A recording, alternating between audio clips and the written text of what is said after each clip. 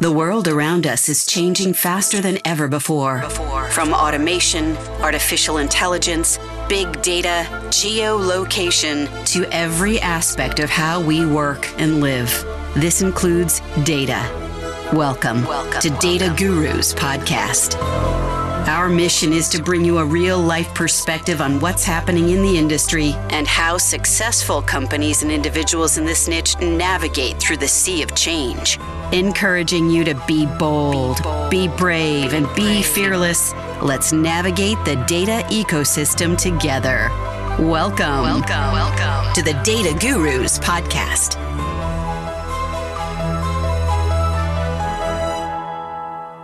Welcome to another episode of Data Gurus. This is Seema Vasa, your host. And today, Pedro Almeida, CEO and co-founder of MindProber, is joining me.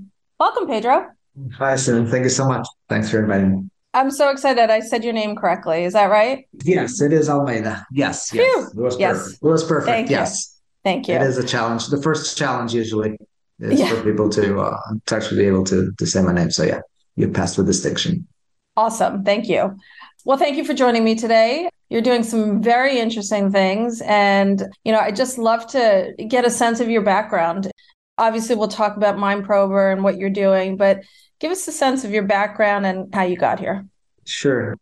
So I have studied psychology at the university. So I did social psychology with a very strong emphasis on market research. Nice. But I sort of had a mixed path, still as an undergrad. I started working as a research assistant on a cognitive neuroscience lab. So small lab that was just starting back then, which then grew to be a quite big lab.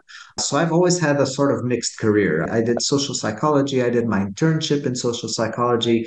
After I graduated, I became a consultant in market research, while at the same time pursuing my research career on cognitive neuroscience. So more specifically, electrophysiology. Wow. So a field where you actually study what would people can describe as brainwaves. So Yes. Using electroencephalography, looking at emotional processing, mostly using electroencephalography. And quite early, my field of interest was affective processes, emotion. Okay. And populations with some sort of emotion impairment. I was doing a lot of my research was done with psychopathy. And so a lot of my publications were around emotional processing on psychopathy using electrophysiology. So using the techniques from cognitive neuroscience.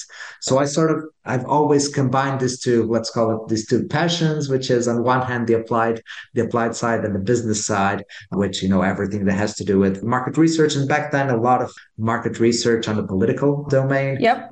But also, electrophysiology, cognitive neuroscience, and affective neuroscience, let's call it. So it has always been a sort of a mixed path. Okay, let's just do a little bit of definitions, because I'm sure these are all like second nature to you, but social psychology, What is that? I think we all know what psychology is, but what's social psychology? Within social psychology, there's various, subcategories. Yep. So my master's was on experimental social psychology. So basically, sometimes when you think of behavioral economics, a lot of the things that today people discuss in behavioral economics and, system one processing Right. and how, persuasion, etc. A lot of it, and this is less known, comes from experimental social psychology. So Right. the first studies on persuasion and, attitude and attitude change, etc. This all comes, system one, system two thinking. This all comes from classical social psychology from the 80s. And so basically social psychology is a field where, you look at social cognition, where you look at social processes. How do people make social inferences? How do people process social information? And this may have to do with social identity. How do I build my social identity? How do I deal with other people's social identities? Very interesting. How do I form an attitude? So this is a field which is very, very heavily experimental. It is to a great advantage of students of social psychology that, they get on their bags, they get a lot of, on one hand, research methods, on the other hand, statistics, multivariate statistics. So it's a sort of toolkit. When you actually do a master's in social psychology, you get this toolkit, which sort of allows you to then go into, let's say, market research and, and understand data and manipulate data and, have an You have that experience. Of multivariate statistics, etc. Yep. So that's sort of social psychology. Yeah. Yeah. Okay, then let's talk about cognitive Neuroscience. neuroscience. Cognitive neuroscience tends to be used as a sort of umbrella term. So, cognitive neuroscience, and some people, some authors would tell me, hey, you know what? There's cognitive, what you were doing was actually cognitive or affective or social I neuroscience. see. So, Okay. cognitive neuroscience is a field that overall is worried with, let's call it the neurobiological implementation. And let Mm-hmm. me know if this starts. So if I start, but the neurobiological implementation of cognitive processes. So what happens in the brain when we think? If this is not too, Yeah, yeah. what happens in the brain when we think, which are the networks which are activated by different mental processes, which are, this is an umbrella term because, some mental processes are affective processes. So people tend to Right. make this distinction between, cold cognition and hot emotion. And so, but all of these processes are mental processes. And so if you actually look at this umbrella and you see what's underlying the umbrella, well, it is cognitive processing, it is affective processing, so emotions, it is social processing, what happens in the brain when we're thinking about social categories and Right. social identity, and we make social inferences. And then there's the behavioral aspect of it, which is, Got hey, it. I'm not so much worried about the black box, I just want to understand, what determines behavior from a neurobiological standpoint. Very interesting. Okay, so obviously I wanted to take some time there because all of this Yeah. foundation is kind of birthed into MindProber and kind of Yes. what you actually do. So tell me, when you and your co-founder started the company, what was the thesis? Yeah. So what we wanted to do back then, so this sort of comes, from this mixed background that I have, like Yeah. market research and cognitive neuroscience. So if you think about these two fields, you think about, well, consumer neuroscience. So Yes. consumer neuroscience is, or some people call it neuromarketing. I honestly hate the term, but Yeah. how do I apply principles from cognitive neuroscience and take them into business settings and Right. understand whether, a given message is more or less effective while being Yep. informed by what we know and using the techniques that come from consumer neuroscience. So this was sort of the initial gist, which was, hey, I started thinking there's actually no consumer neuroscience company in Portugal. So there's no companies in Portugal. And I was thinking local back then. So this Right. was 2010, 2011. And I was thinking Okay. very local. I was looking at the market and, hey, there's no consumer neuroscience company in Portugal. So here's an opportunity. I have a mixed background. Let's start a consumer neuroscience company. Yep. And I understand, back then I understood the challenges of doing this. On one hand, very small markets. On the other hand, if I want, hey, I'll go out and I'll go out and compete with the companies in England. I had absolutely no chance because, Right. I was small guy, Mm-hmm. well, small boy from small country. This is sort of, it sounds bad, but and then I understood the hurdles, which is, hey, consumer neuroscience studies were expensive, non-scalable. Mm-hmm. And so back then I started thinking about ways of scaling consumer neuroscience. So how can I make this more agile? How can I make this faster? How can I make this?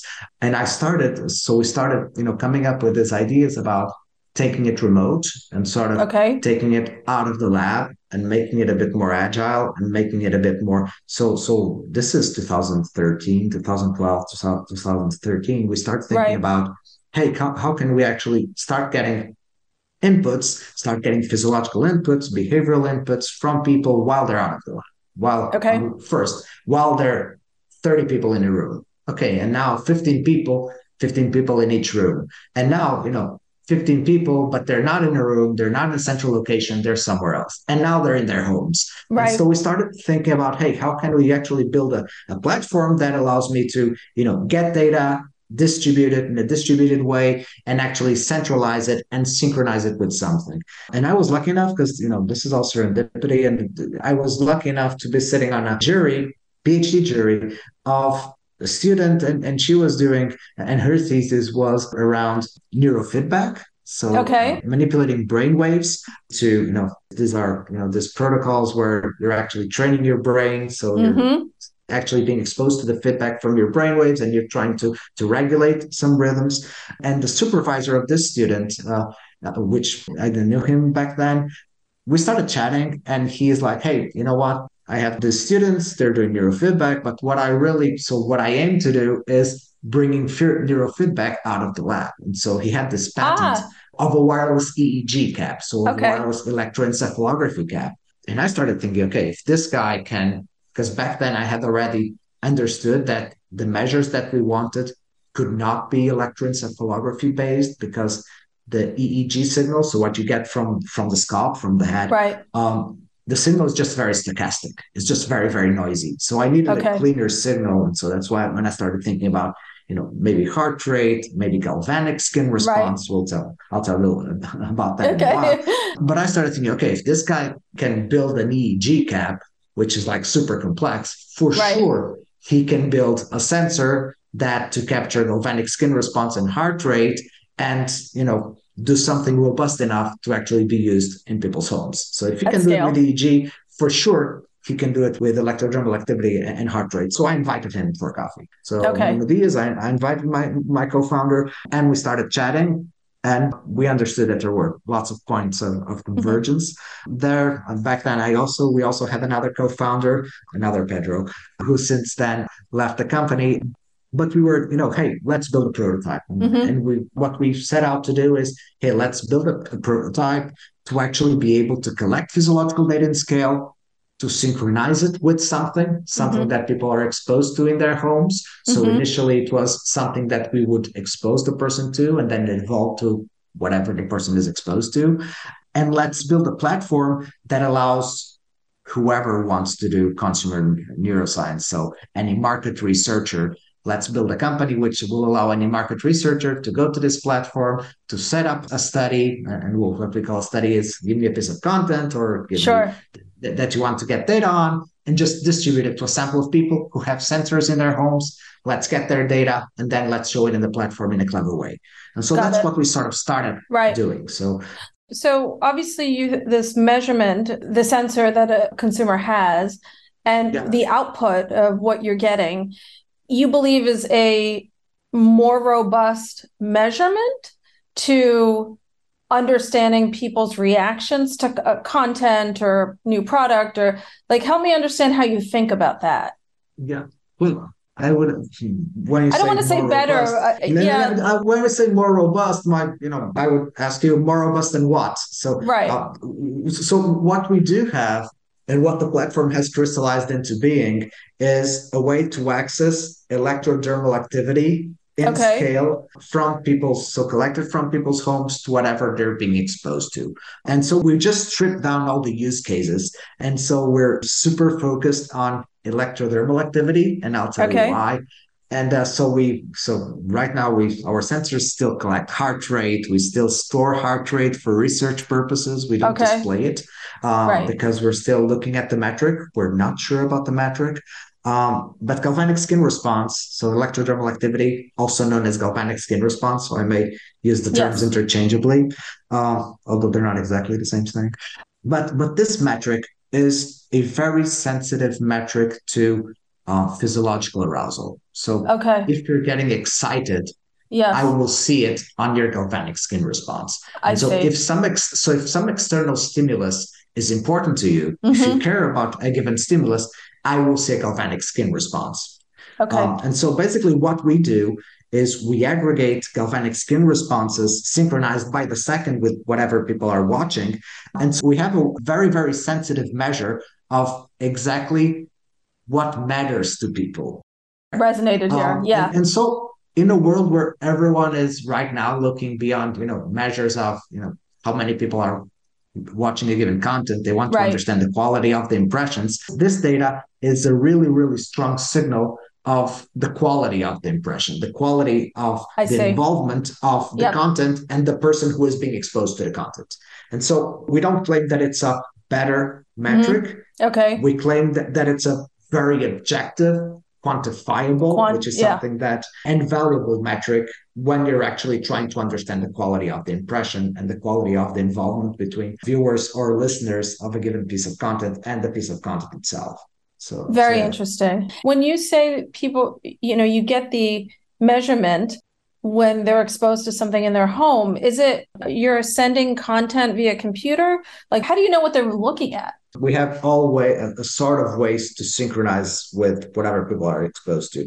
So most of Okay. our clients, they do live studies. And so Okay. basically that means people are watching television live and we synchronize via audio content recognition. So the way this works is people who are our panelists.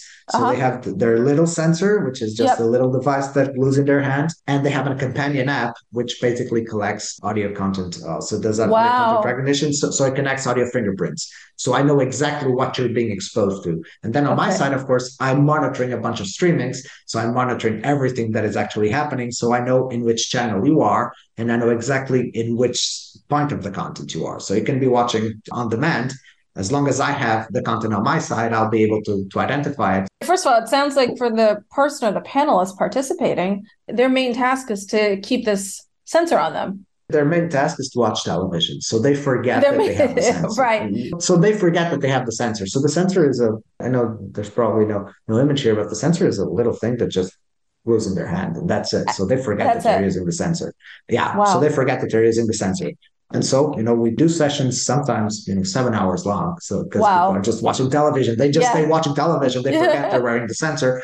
And so we have this really long sessions, which of course then we parse out into the different components of exactly what the person is watching. And yes, so that's their main job. So our panelists basically are watching television, watching content, and getting rewarded for that while wearing the sensor. Do you know which content really creates a positive physiological response? So important qualification here.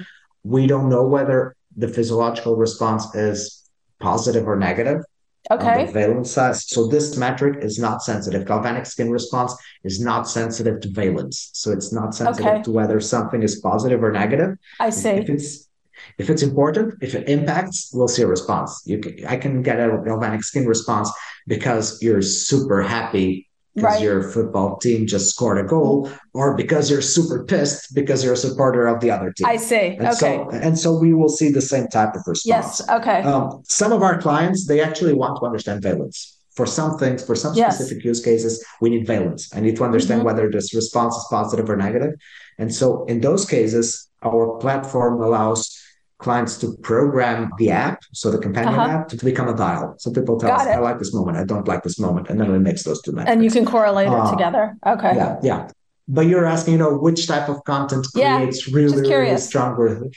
So the highest responses we see, Hmm. and we've seen, and we've got thousands of hours of content, are to football, to soccer. So Really? soccer, Yeah. yes, soccer. Soccer produces outsized emotional. Of course, when we do soccer, we usually do big competitions, and we do it Right. among fans. So fanship has a really important Yeah. aspect here. But goals.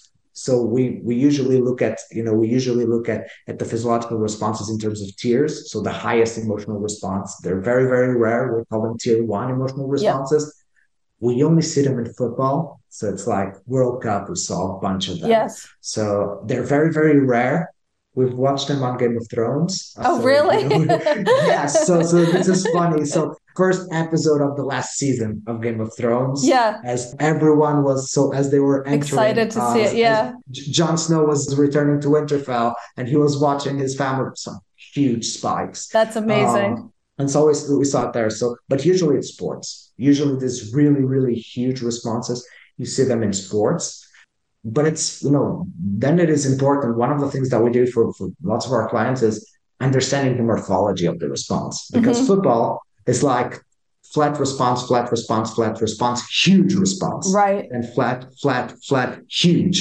There's other pieces of content which have, what we call tier two, tier three responses. So overall, they're lower, but then you see, A little bit lots of more. Very, yeah, yeah. so a little bit more Yeah. variation. And this is like super important because usually Yeah. what clients usually want to do this is either they want to understand how they can build more of these responses or keep viewers overall more engaged and Hmm. understanding what works and what doesn't Hmm. work, camera angles, etc. Or they want to use these moments for sponsorships. So they want to Ah, use, hey, so people are super excited. So how many actually opportunities do I have to have my brand, my logo in these moments when people are super excited.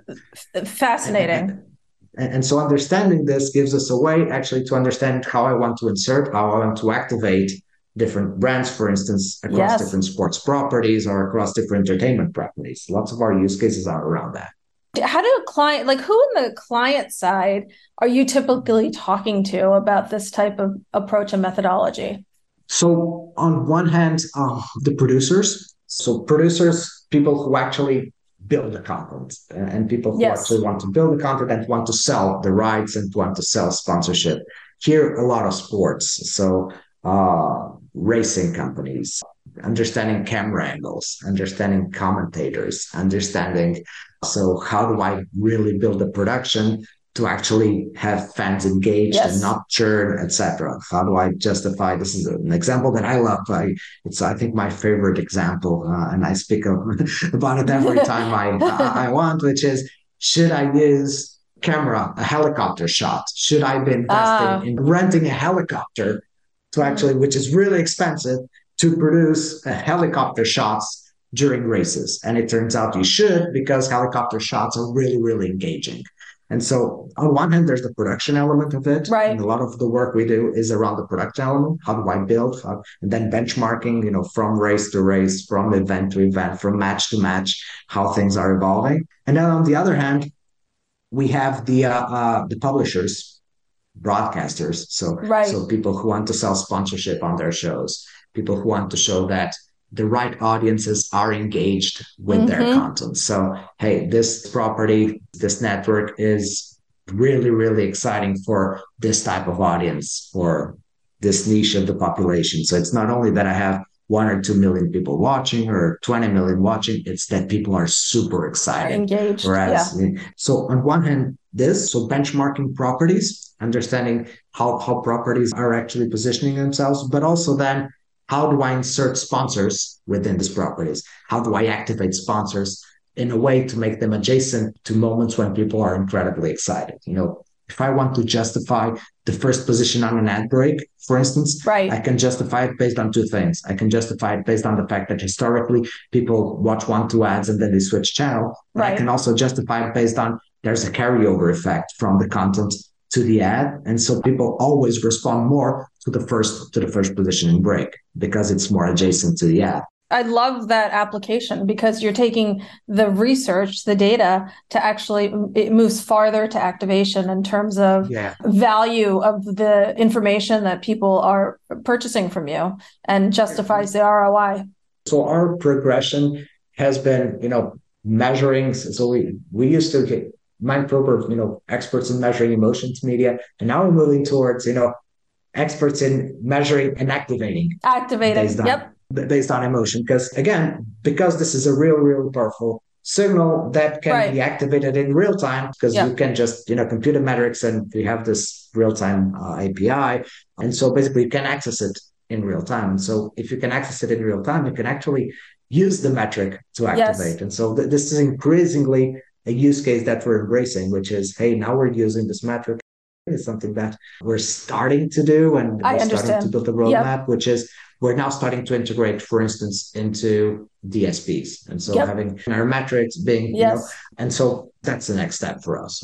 Pedro, thank you so much for joining me today. I thoroughly enjoyed our conversation, and you guys are really doing some very innovative stuff. Thank you so much. It was a great experience. Look forward to keeping in touch. Thank you. Yes, thank you. Teams are in flux, but you still have to get your research in field. Partnership with Paradigm Sample means you get our expert focus on every detail of your project. We have access to over 1 million consumers and many business professionals who are eager to voice their opinions and participate in traditional and non-traditional online studies, whether it comes to sampling, programming and hosting services or consultation. We are agile and quick to meet your needs. Visit paradigmsample.com today. Thank you for tuning in to Data Gurus Podcast. This episode has ended, but your exploration doesn't have to. Head over to www.dataguruspodcast.com and access all the resources and links mentioned in today's show. You'll also find bonus content available to our podcast listeners exclusively. That's www.dataguruspodcast.com. Until next time, be bold, be brave, and be fearless.